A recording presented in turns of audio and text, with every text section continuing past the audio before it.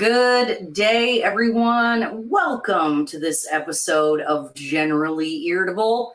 This one, unlike most episodes, is pre-recorded instead of live, but would love for you guys to still engage in the chat. Make sure if you have any questions for our guest or comments, anything to add, go ahead and put it down in the comments.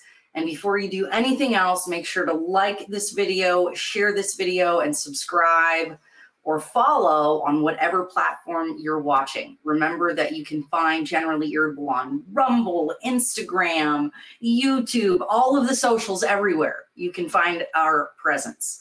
And yeah, so that's the little housekeeping that we got going on today. Today I've got a really interesting guest. His name is Robert Chernin, and he's the chairman of ASIC, or the American Center for Education and Knowledge.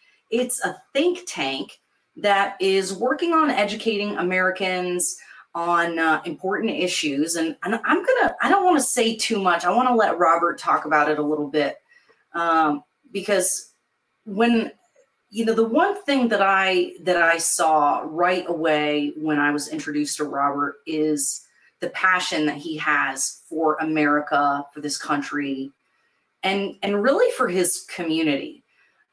We've talked a lot about China and the encroachment on the United States sovereignty. We've talked about education and school choice. And no matter what the topic is, you can tell he really, really cares. And, these are the kind of folks that we need to be leading the charge, to be a leading conservative voice. And I say that even though Robert and I haven't agreed on anything, but I can tell you one thing. We agree on a lot. We agree on the importance of the Constitution, on constitutional rights and duties. And we agree that it is our responsibility to be self-governing. And that's the thing. I just love his passion. I love how much he cares about this country. And I don't know if we can get him to pull out one of his katana blades while we're on the podcast today, but I'm going to try.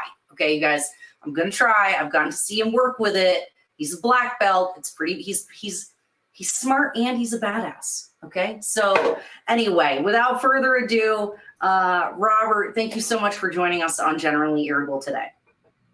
Hi, Erica. Thanks for having me on. And, we're related, you and I.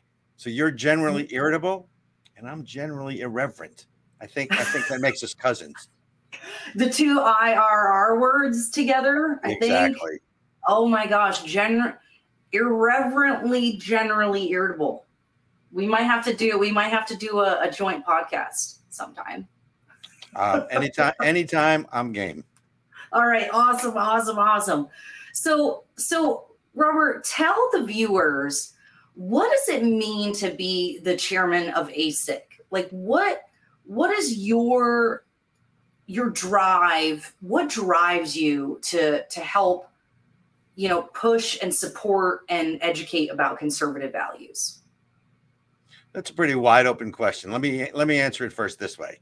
So we have lost our center as a country, right? The country was founded on certain beliefs. If you go back and you start in the beginning, when the country was first founded, it's not a common ancestry. It's not a common ethnic group. It is a common set of beliefs and values. And we've gotten away from those beliefs and values. What are those values? Very simply, right? Personal responsibility, individual liberties, small government or self-governing, as you said in your introduction, and that the powers of a government or the consent of the governed is required for those who govern us. We have gotten so far away from that, we can't even decide how many genders there are or sexes there are. Last I checked, biologically, there are 2. And no, it's not a choice. That is one of the things. Oh my gosh, I'm already getting off of the rails here, Robert.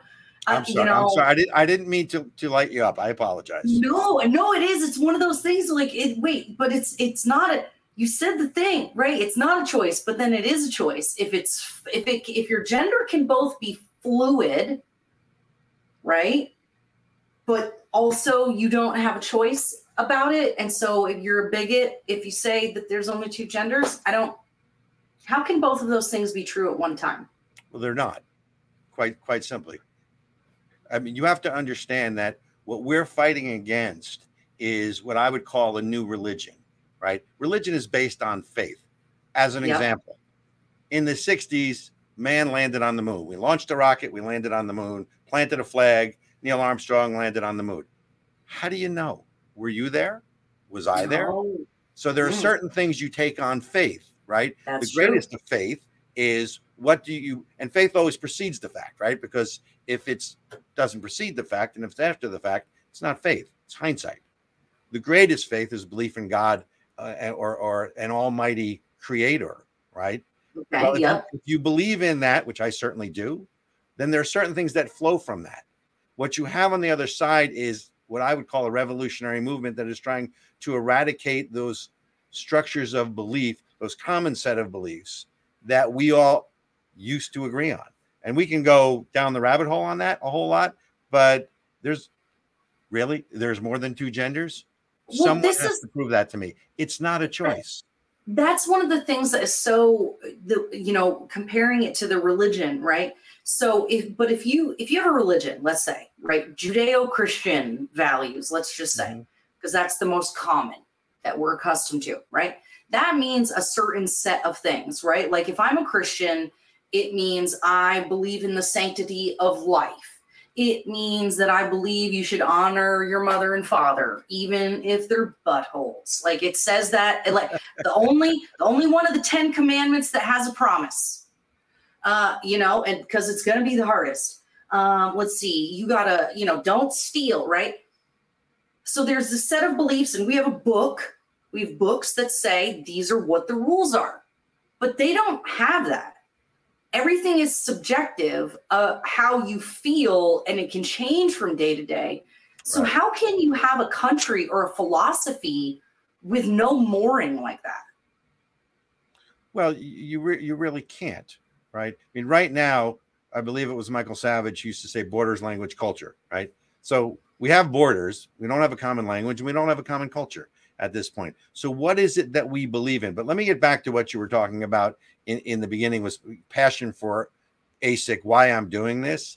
I've been involved in politics in various aspects for 30 years now. And this is the most important battle of my lifetime because it's about the world that I'm going to leave my children. It's not about me anymore. It's about us. It's about the country. It's about a common set of beliefs. And it's really simple. One of my teachers years ago, you talked about black belt and all that stuff. And that's probably a different conversation for a different podcast. But used to say, look, Chernin, look for what you have in common. Look for those seed concepts. Those seed concepts are those things that we believe, right? Freedom of assembly, freedom of speech, all the rights that are enumerated in the Bill of Rights. Yeah, the Bill of Rights, right? yeah. Right. So, and we've lost that constitutional grounding because remember something, before we are a democracy, and we're really not a democracy, we're a constitutional republic, but before we're even a constitutional republic, Erica, we're a nation of laws. Laws are the last line of defense, if you will, the rules, if you will, of a civil society. So when you hear people like Black Lives Matter or other social justice warrior organizations, which to me is just an oxymoron, if it's a jumbo shrimp if there ever was one, but that's again a different discussion. And when you hear about these organizations who want to defund the police, what they're really saying is we want to get rid of those people who enforce the laws, right? Law enforcement enforces the laws. And we don't want these laws because with any revolutionary movement, you have to replace that which came before you. Get rid of all the statues, get rid of all the cultural items. So if you can now, and by the way, once you've broken down man's laws, right? Yeah. Let's eradicate Then laws you can because break down the police. Once you've broken down man's laws, then you can go break after down God's natural laws. laws. Yep. And when you go after God's laws, that's when you're saying, well, there aren't one man, two biological genders. There's incredible number of genders because it's a choice. That's just total crap. And anyone who I think is a reasonable, rational person, whether you're right of center or left of center, I don't care.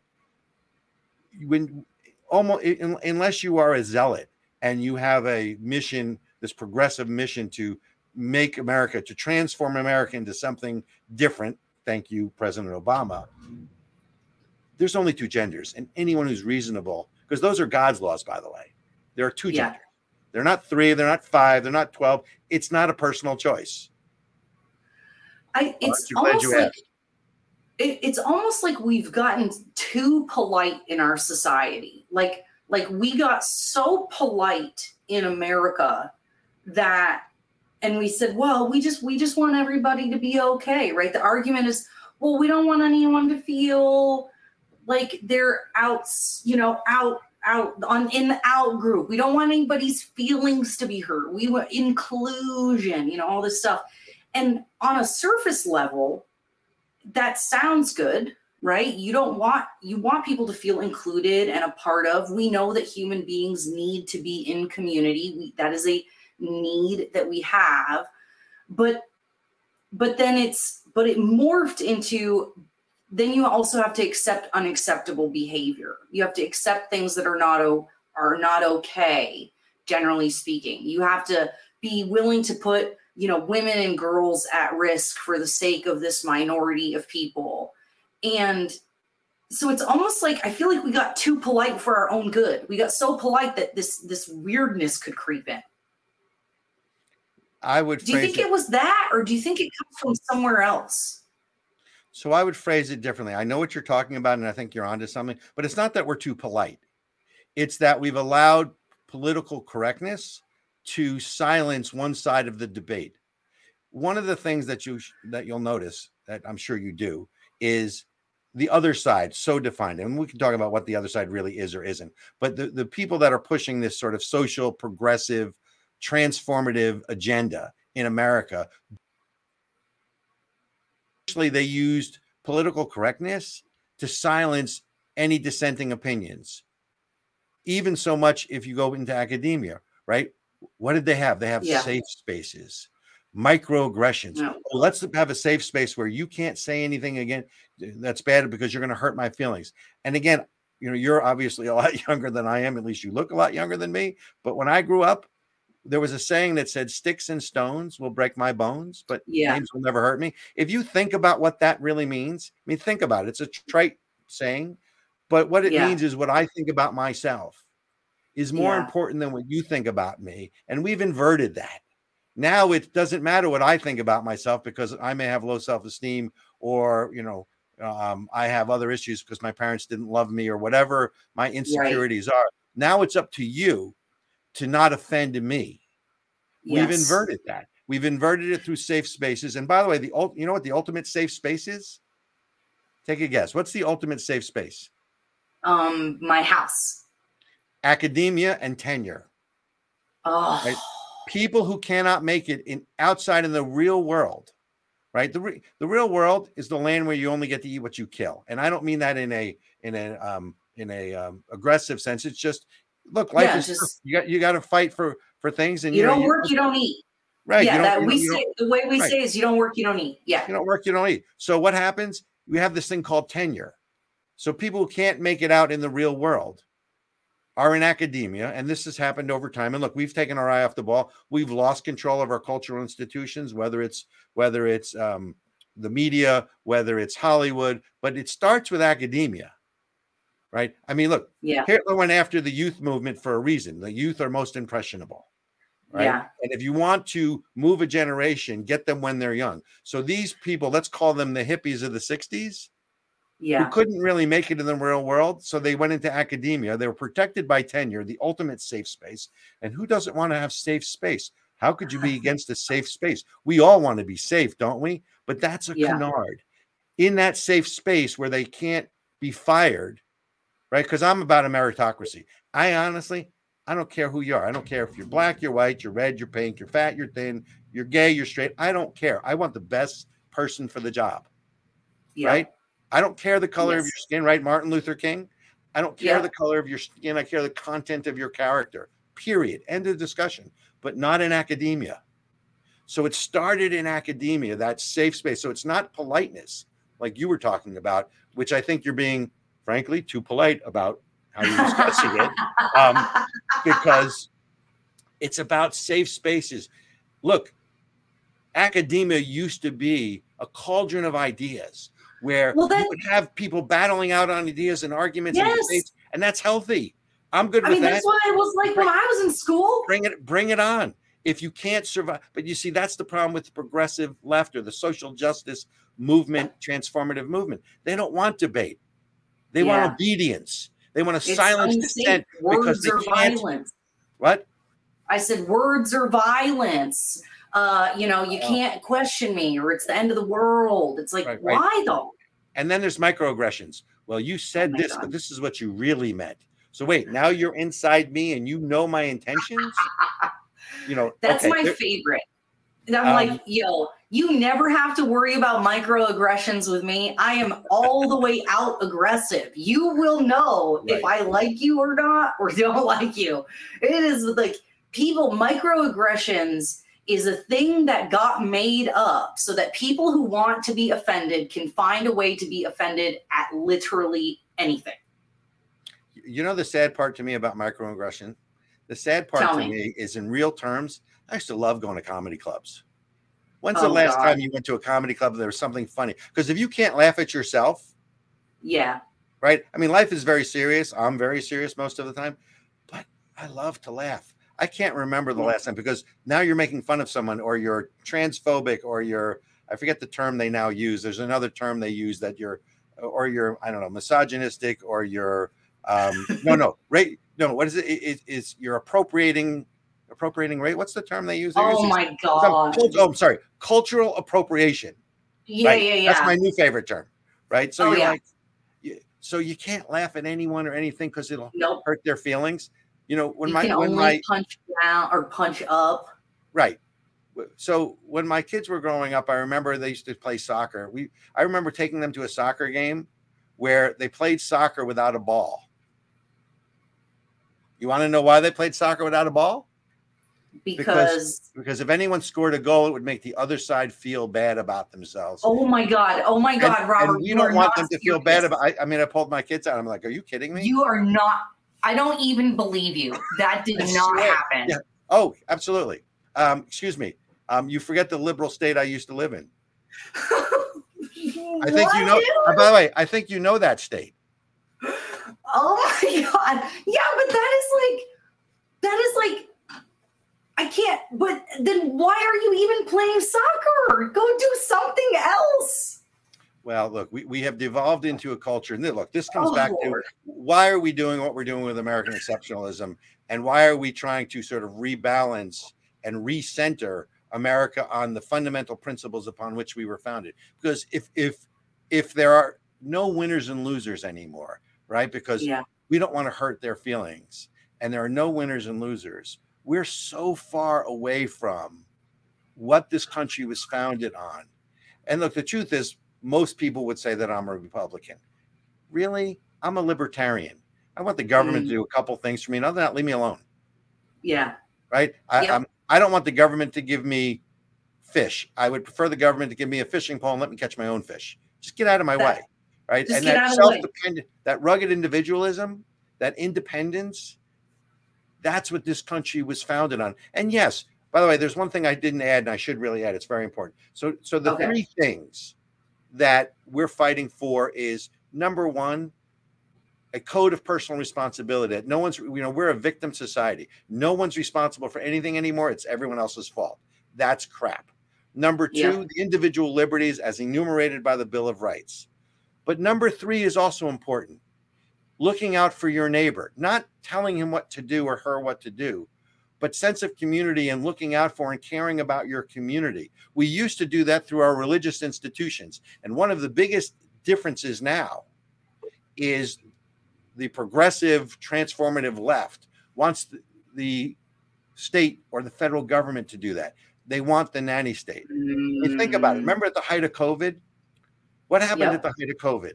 At the height of COVID, they made you scared so you'd stay in your house. They made you reliant on the internet. And they prevented right of assembly, and so you couldn't get together in your bars or your restaurants or your church or your wherever it is you would assemble with friends and community. You were isolated in your house, and then we're going to now control what you see on the internet.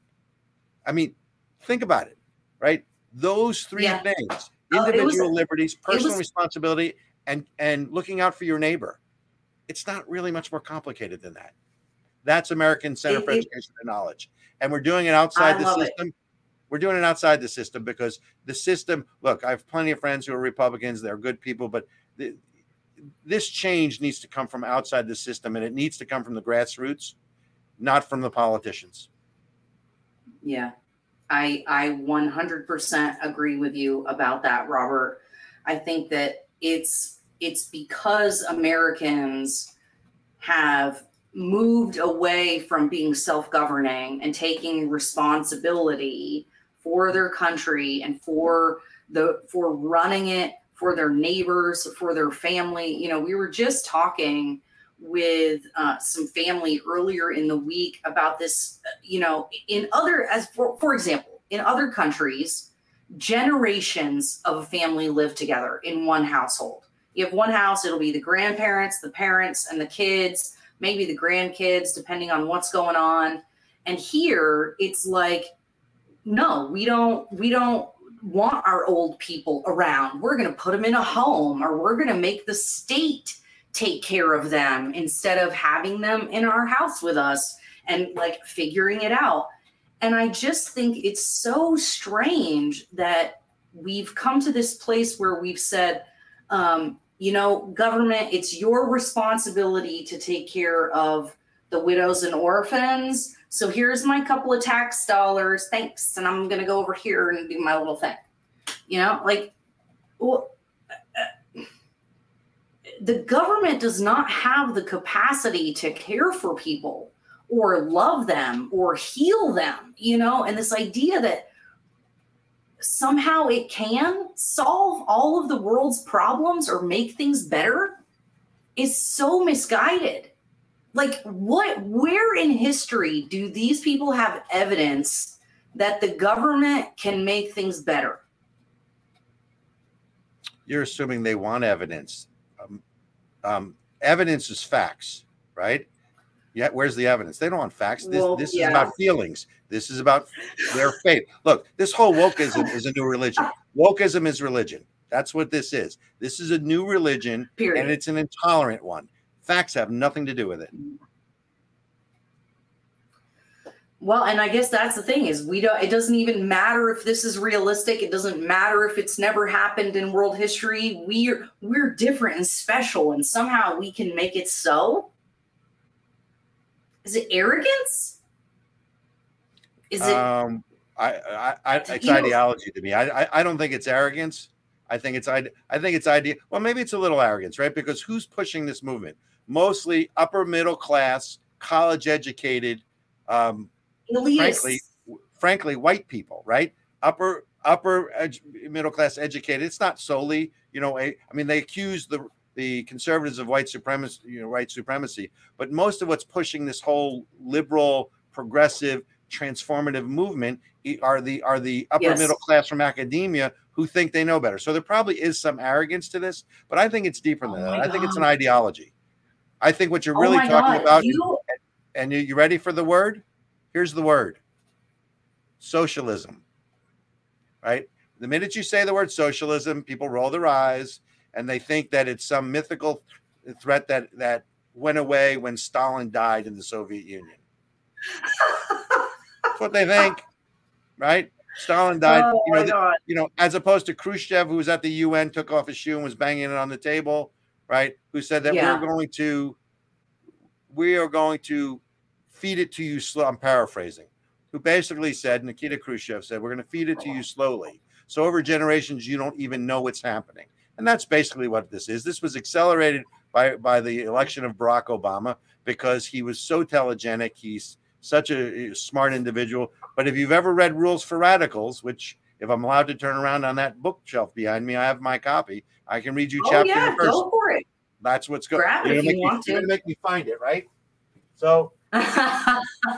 I mean, Robert, that's one of those books that we tell everybody they need to read. If you want to be involved in politics, if you are right of center, you have to read this book. You have to understand the methods that these people are using to fight you. Right. Know your enemy. This is your enemy. This is Mein Kampf for the progressive, transformative social justice movement. It is called Rules for Radicals. It's basically what they're doing to us, and we're too dumb to know any better. So is it arrogance? Perhaps, but I think it's really ideology. And anyone who's read that book, it's a very easy book to read. You'll read it in a day. You can't not read that. If you read the book, you will see the light differently as to what's going on. It's a decentralized movement, but it's an intolerant religion. That's what this is. Yeah. And that's what ASIC is fighting against. One of the things that I thought was so strange, particularly, is whenever I talk to a person who is a leftist, we had a fella renting a room from us who was a card-carrying communist, like a Stalin apologist. Okay. And I'm not even kidding. He was like, it wasn't all Stalin's fault. I was like, yo, dude, I don't know about that. But so when I talk to these folks, right, and we're having debates and we're working through it, and we get to these certain points, and I say, okay, but you say the government, but you also admit that human beings can't be trusted and that we're corruptible. So you want a bigger government in charge of more stuff and more things in your life, even though you acknowledge that human beings are problematic and corruptible. So how do you solve the human nature problem? That's how I pose the question. I say, how do you solve the problem of human nature in a socialist system? And nary a one has been able to answer me. But you're appealing to them using logic. Oh, Logic has nothing to do with it. This is religion. You're arguing against the religion. Oh my God, it's like arguing with a zealot. It does not matter. Is that what it is? It's like these are just such zealots that they will not be reasonable. Well, the Soviet Union had a term. It's now called Russia, by the way, but it used to be the Soviet Union when I was growing up. Had a term called useful idiots. Most of the people in the social justice movement are useful idiots. They mean well, but they're just misguided, and the facts don't really matter. But the people who are sort of driving this, let's call it the George Soroses of the world, the World Economic Forum and China for sure. We haven't talked about China. I hope we have a chance to do that, because China is public enemy number one for sure.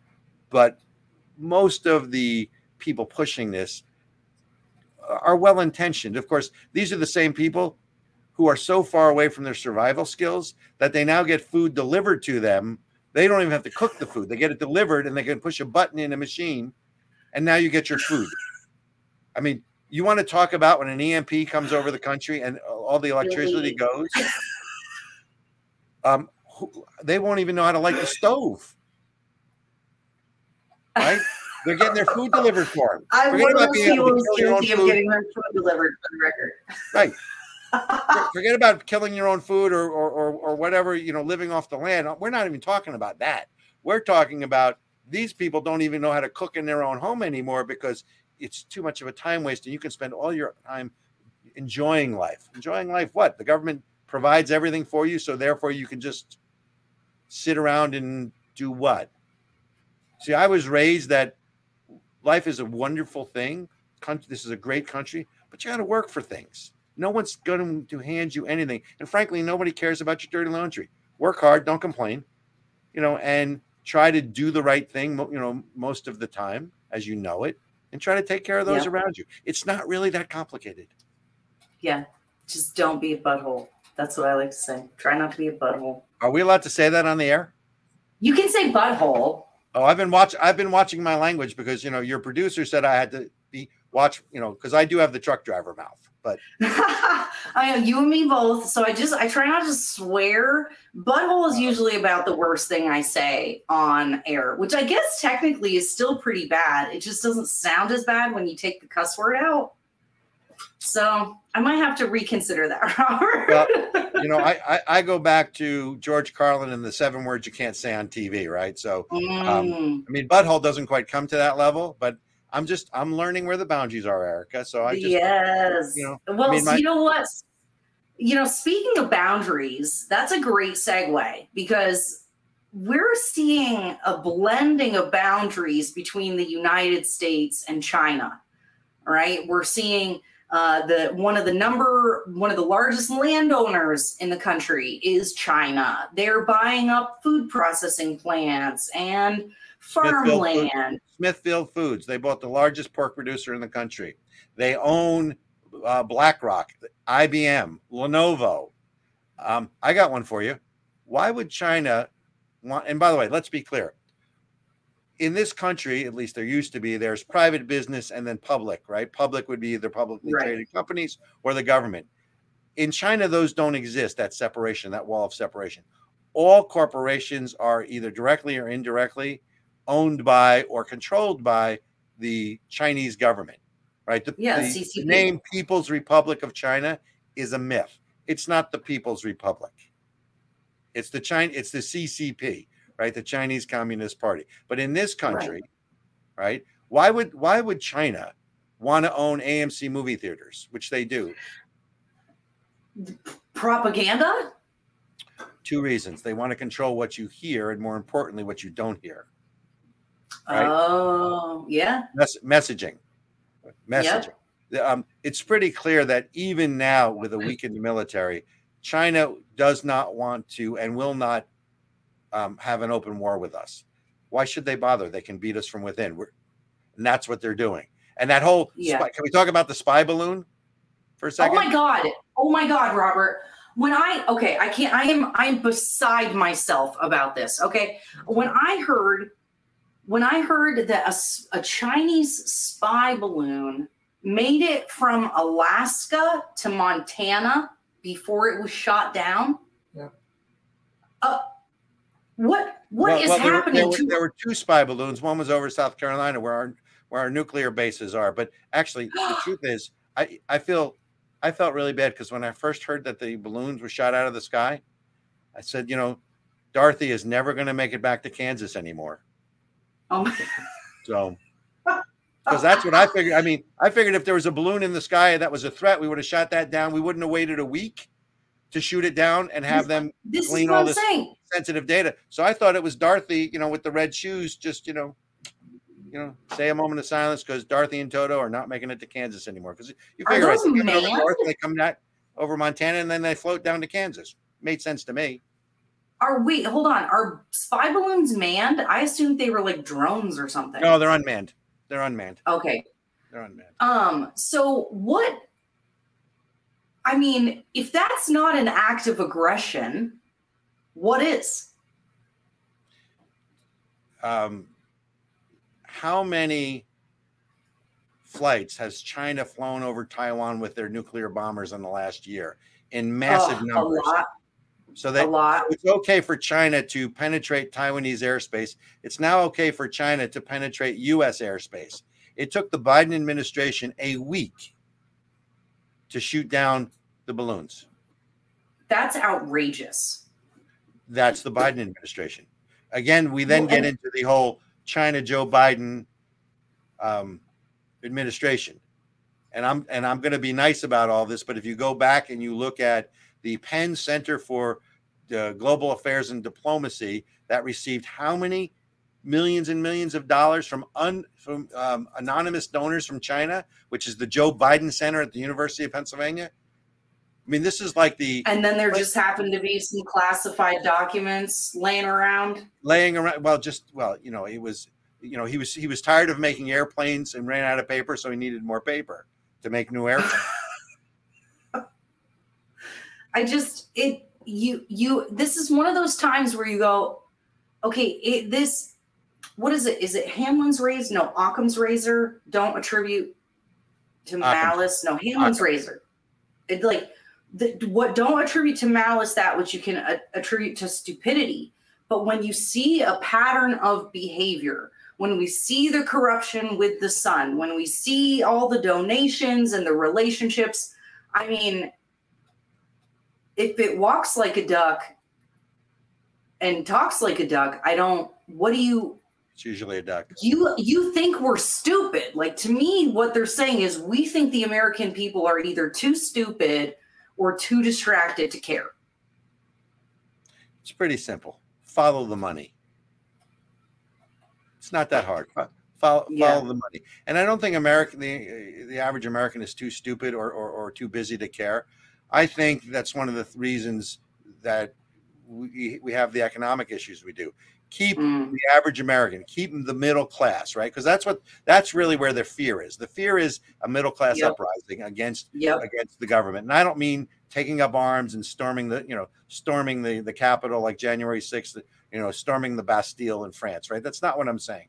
But what they're worried about is the middle class, sort of the disaffected voters, right? Those voters, I mean, you saw it in Britain with Brexit, you saw it with the Trump voters, you saw it in Brazil, right? Those disaffected voters, that populist movement, which comes from the middle class, keep them busy, keep them taxed, keep them down. That way they can't participate in government because they're too busy just looking after their family, or they're too busy just trying to make ends meet. Keep them busy. That's what and and therefore let me finish one thing if you don't mind. One other thing that goes along with that is the cacophony of noise that comes out of the media. How do you decide? So I'm too busy living my life anyways, because I'm just, I'm in the gig economy, or I'm on an hourly wage and I'm trying to make ends meet.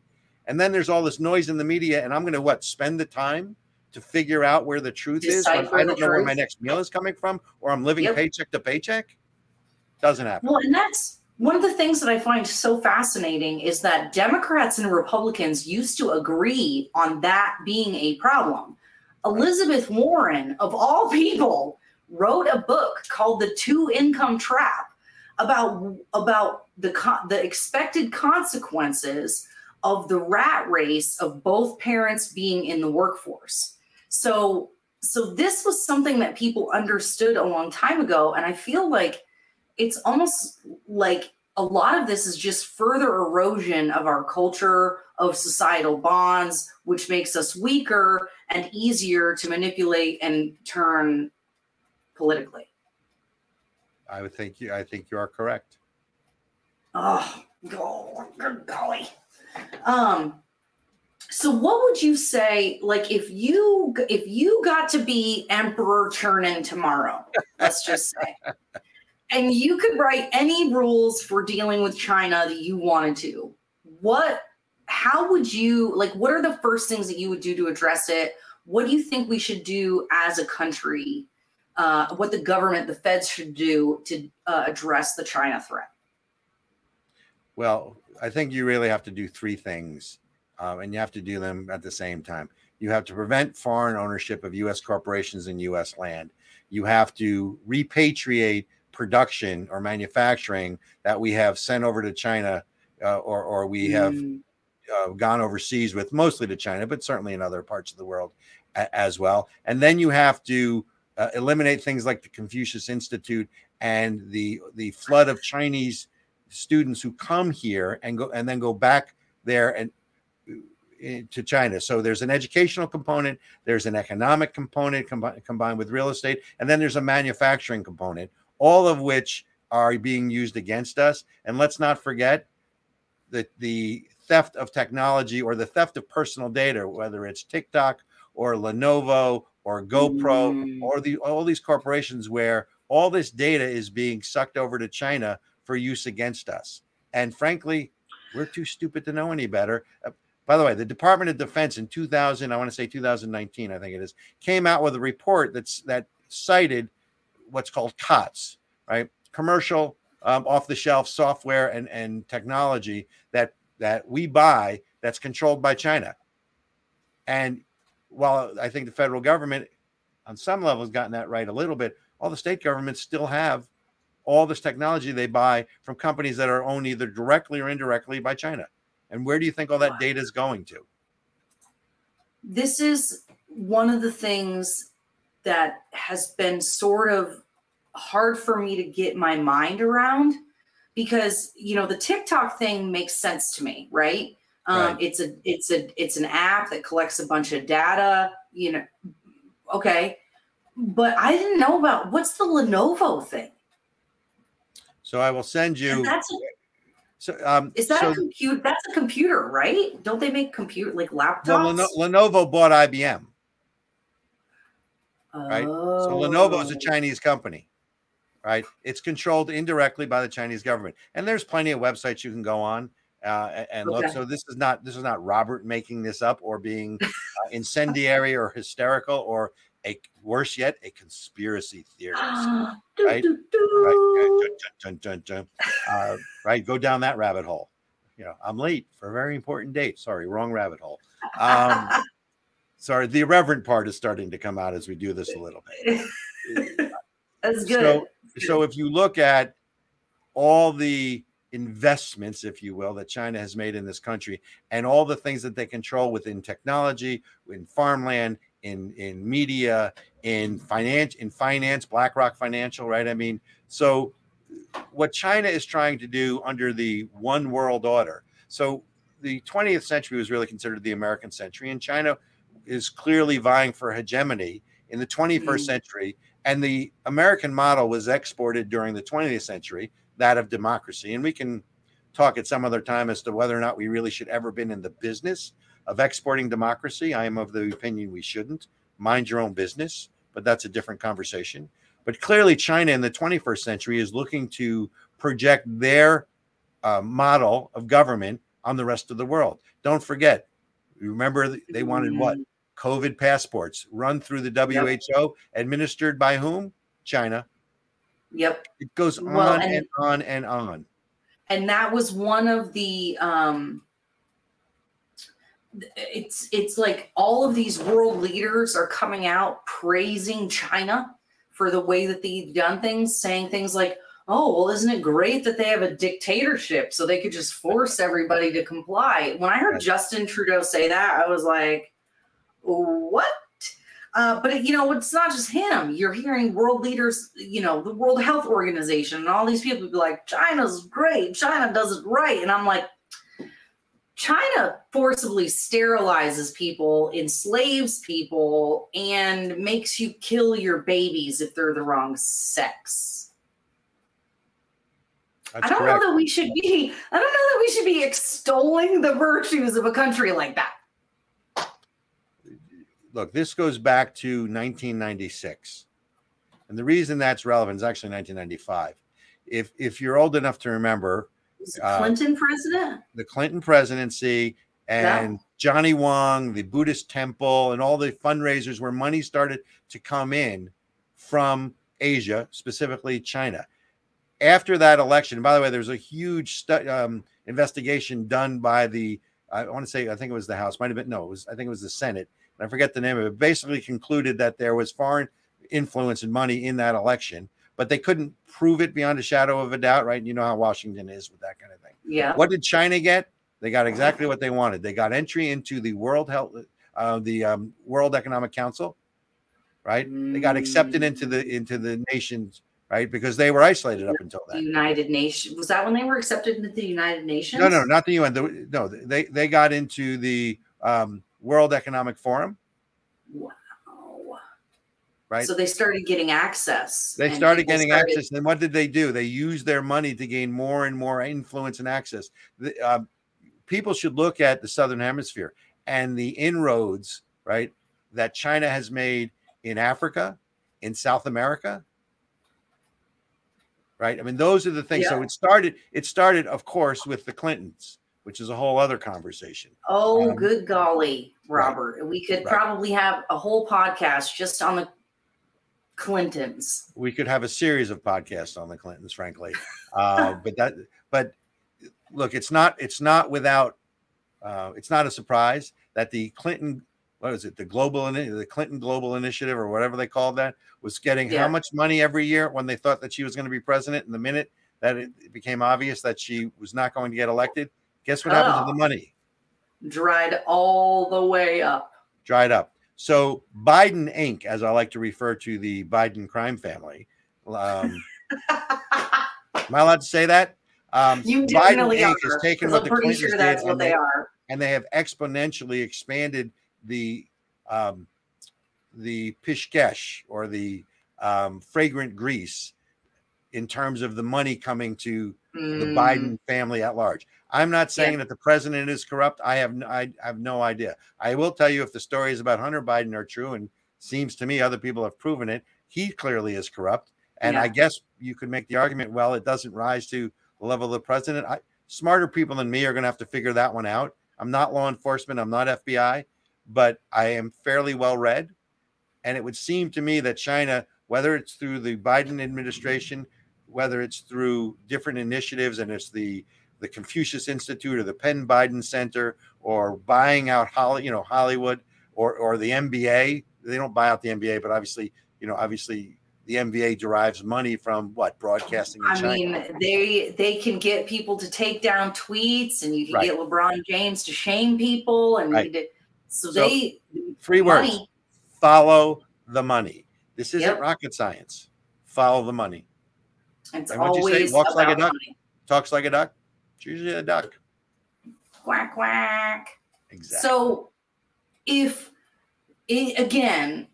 following along the Emperor Chernin line, which I'm telling you, when I saw the video with the katana, I was like, I was feeling the Emperor Chernin thing is all I'm saying. I think you could make it work. But anyway, this is what I'm saying. Okay.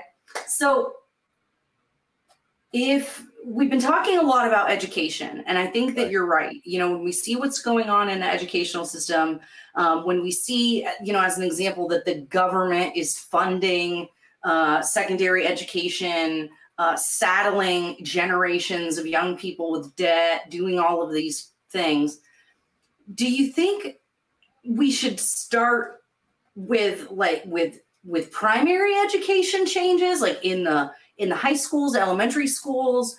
Do you think we should start at the college level? Like where do you want to where do you think we should attack first? K-6.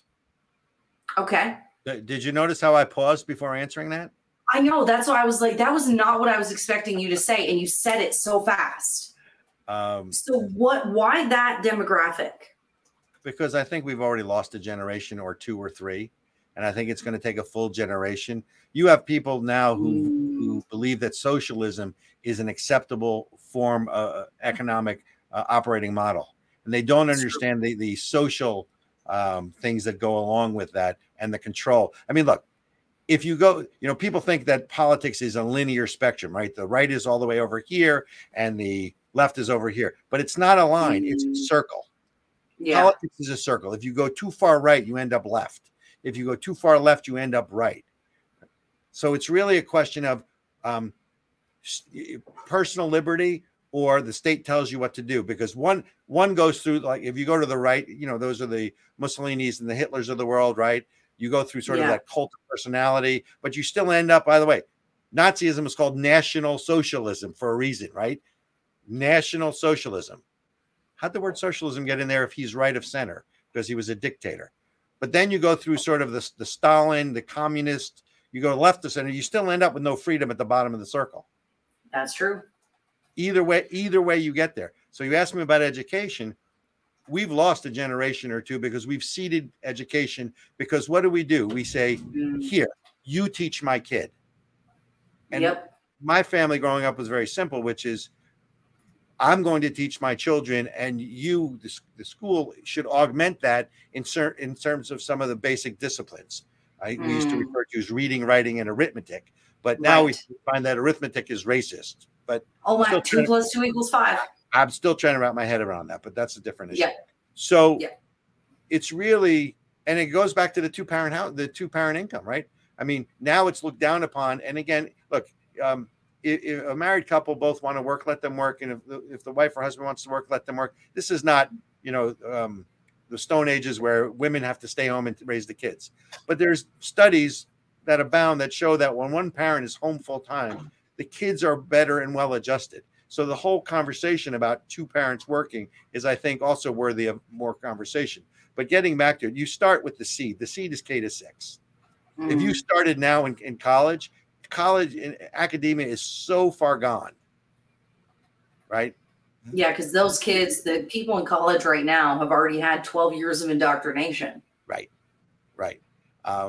And I can tell you, I know people whose children claim that they were in college and they got lower grades because of the ideology or politics of their answers, meaning they were conservative and the professors gave them lower grades. Now, Oh, anecdotal? That's anecdotal. I don't have any proof of that, but I've certainly heard enough stories from parents who have relayed that to me over. oh yeah. I mean, I've had friends not in college, but their kids are in high school or middle school, and they're having teachers argue with them about things, and questions will be worded in such a way like, I don't know, because Republicans are racist, that means, whatever. And I mean, it is so obviously twisted in a way to frame everyone else as being bad.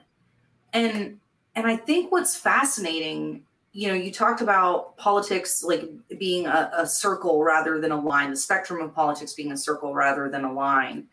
And when I watched the interview with Tucker Carlson and Jimmy Dore, I don't know if you got to see this. Jimmy Dore is a far left political pundit. Tucker Carlson is a maybe not far right, is a right wing political pundit, right? They're very right and left, like very far apart. And they're agreeing on almost everything. They were agreeing on almost everything. There was some disagreement about who was responsible. But even Jimmy Dore is like, the government sucks. But so we really agree a lot more than we disagree. And yet there's all this rhetoric to make us hate each other. We have lost civil discourse.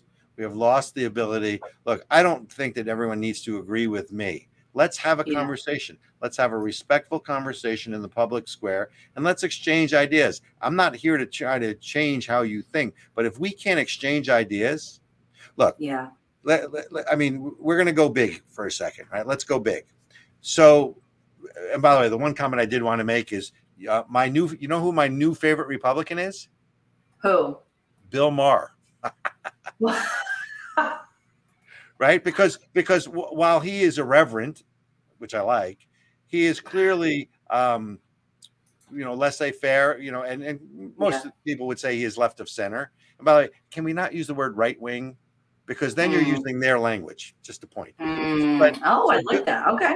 Right. But Bill Maher is now espousing or saying things that are making the extreme progressives on the left side of the spectrum uncomfortable because he's speaking truth. And it was okay when he was focusing on the, Donald Trump or the Republicans, but now that he's using the same sort of X-ray vision to look at what's going on with the social justice transformative warrior movement, now it's not okay. And much like J.K. Rowling, he will be they're trying to cancel or marginalize him. But let's go big for a second. The system is built on compromise. It used to be in Washington that the Republicans and the Democrats might disagree on things, but once upon a time, the Prince of Darkness to the Republicans, Ted Kennedy, and the former head of the Ku Klux Klan, Jesse Helms, could get along on certain issues. On these things, they would disagree. On these things, they would get along. But they had a relationship across the aisle. Part of the problem now is Republicans are only talking to Republicans. Democrats are only talking to Democrats. We have no ability to reach across the aisle. So what do is you vilify people you don't know. And you vilify people you have no relationship with. Yep. On a system, don't forget, this was a system of checks and balances. Not only did the founders, and we can get back into the whole Articles of Confederation versus the Constitution, which was not 1776, but was 1787, another discussion, right? But when the Constitution was written in 1787, they created 3 branches of government. There were supposed to be checks and balances, not only between branches, but within branches. But that necessitates compromise. You got to talk to people. You have to talk across the aisle. We're hermetically sealed. The social justice warrior movement doesn't want us talking to them, because we might find people, some of those useful idiots, who actually we can have a dialogue with. Keep them, what's the expression? Divide and conquer? Keep the sides divided. It's much easier, by the way, rules for radicals. Keep the sides divided. It's much easier to control, and it's much easier to rule when you're divided into little microcosms. Well, you're white, and you're black, and you're Jewish, and you're Muslim, and you're Christian, and let's divide everybody. We become a Tower of Babel. It's much easier for them to rule over us. And that's what's going on. It is so true. It is so, so true. And that's, I think if I could bestow any wisdom on the whole world or everyone in the United States, it would be that, stop seeing everyone else as your enemy. Somebody who's a Democrat, we may disagree on policy, but we may, want the same thing for our kids or grandkids or, whatever. And they're not stupid. They're not, most people, right? They're just going along to get along, and they don't realize that they might be hurting somebody or, and so I think that, trying not to see everyone as the enemy or everyone as nefarious. Now, when we're talking about government officials, that's another thing. When we're talking about elected officials who know better, who have the information and are very clearly lying to the American people or telling fibs, I hold those people to a different standard. And I'm going to look at them differently if they're saying things that are untrue.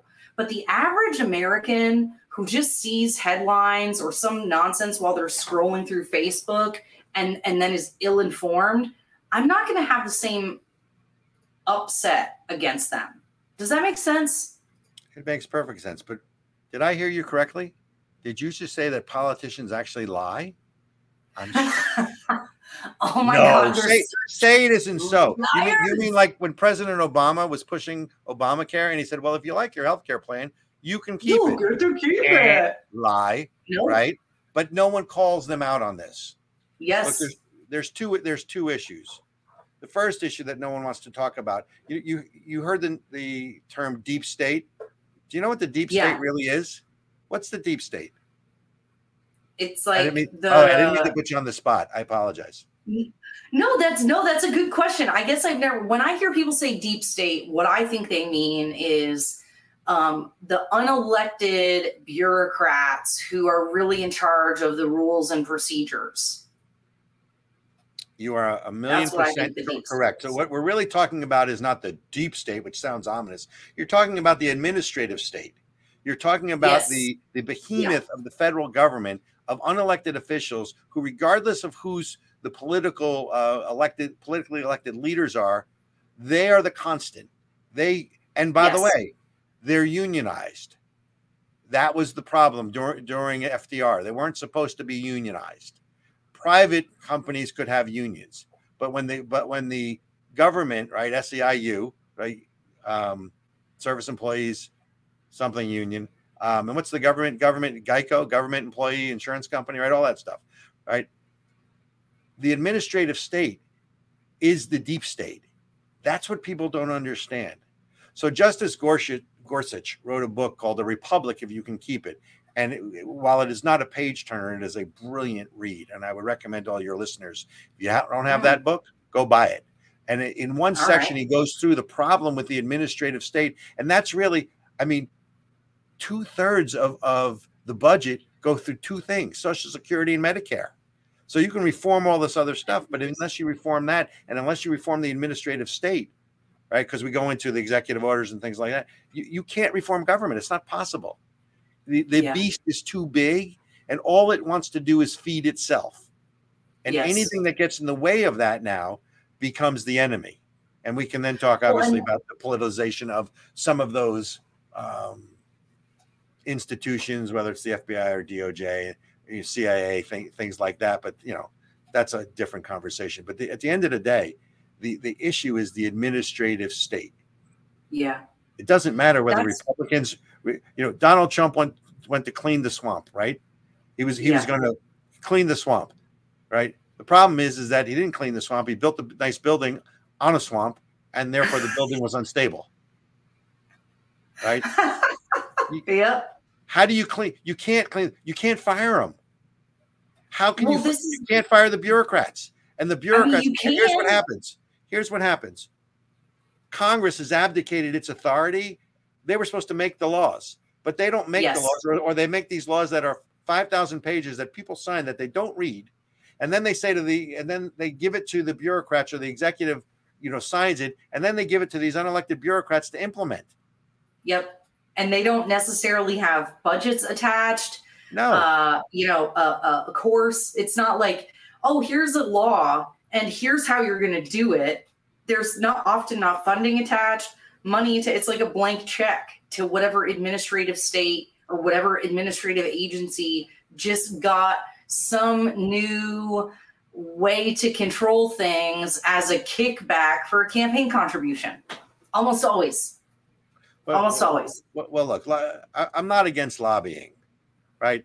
Lobbying is part of any government, right? And the term lobby in this country was developed at the not the Hay Adams, the Willard, right? Because they used to, I want to say, I forget which president it was, but they would try to access. I'm trying to remember president. It wasn't. I have to go back in my memory, but that's where it comes from, the Willard and the round robin bar, because they used to wait in the lobby for him, right? That's where the lobbies come from. But every government has that, right? China, it's called fragrant grease. In Iran, it's called pishkes. It's a lubricant to the system. That's what it is, right? But the problem is not that. Because everyone is going to advocate for what? For their own interest. I mean, I advocate for things. Right. You're supposed to. You're supposed to be. By the way, that goes back to the founding, right? When we were founded in this country, they thought there was this new man that walked the earth called an American. And if all you did was, let him be free, that they would put government or country before themselves. 11 years later, they realized that was not correct, that people are going to pursue their own self-interest, hopefully an enlightened self-interest first, right? And that's why you have to compromise. If you don't talk to people, you can't compromise. And if the other side is silencing us using political correctness, they keep us divided, and therefore we're at each other's throats. That's the deal. Yes. We've got to do something different. All right, Robert. We've come around the hour. So what have I missed? What is a burning desire? What do we need to make sure we cover today? Oh, that's a pretty good question. I think we've covered a lot. I think we really need to. I think though, the one thing we touched on education, the one thing that's so important in education is school choice. Oh, yes. Because at the end of the day, every child has a right to learn. There was this whole movement about right to work, which I supported and still support. But what about a children's right to learn? Or if I'm a minority or not a minority that's trapped in the inner city, what do I want? I want my children to start off better than I did. The pathway to escape the cycle of poverty is only one thing. It's education. So am I going to be forced to send my child to a failing school? And by the way, let's call them what they are. They're not public schools. They're government funded schools. So, what's in a name, right? Well, they're public schools. So who wouldn't support public schools? That's crap. They're government funded schools that the public goes to, but they're not public schools, right? So we need competition within the educational system. We need to get away from tenure, or at least lessen its iron grip on things. We need to give parents the choice to send their children to the school of their choice. That's what we haven't touched on. That's the seed of all of this. If you want to take back your society, it starts with, and it probably ends with, education. Education. I like it. I like that. That's a really good place to put a pin in it, Robert. I'm just going to share with everybody, go check out Robert. We've got the ASIC website that you guys can go check out, learn more, get in contact. You can donate, you can contribute to spreading conservative values. The big thing we say, self-governance, self-governance, self-governance. And if you can't go, host a Constitutional Live class or run for office, you can financially support the people who are. So that's my pitch for donating here. We got Mr. Robert on Rumble. I'm seeing a bunch of footage going up now. You're getting all the stuff on Twitter. You've got some things on Twitter. You've got Instagram going. You're on all the social medias. Everybody can check him out at Robert Chernin Chernin on all the socials, the Twitters. Check out ASIC. What else? Where else can they find you? Is there anything else you want to give a shout out to the audience and to get in touch with you or pose a question for them to answer in the comments? Well, first of all, anyone who wants to email me, I can be reached at robertc@ASICFund, ACEKFUND.org. Email me if you have any questions. But we have other websites up. Defend the Vulnerable is another one of our websites. Coalition for America, the number 4 America. We're trying to attack this on a lot of different levels. This is the vanguard of a populist movement from outside government to within. This is not about electing government officials. There's a place for that, and that's important. I'm not discounting that.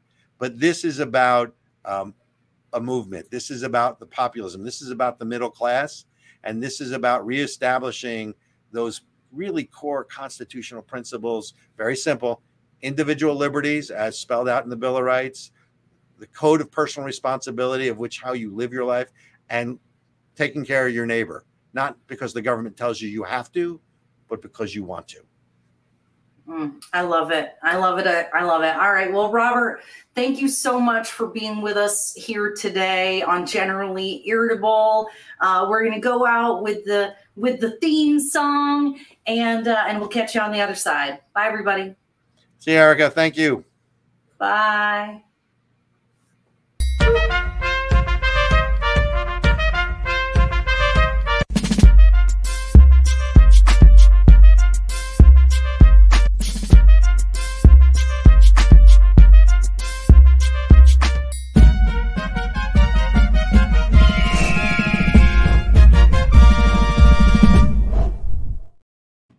Do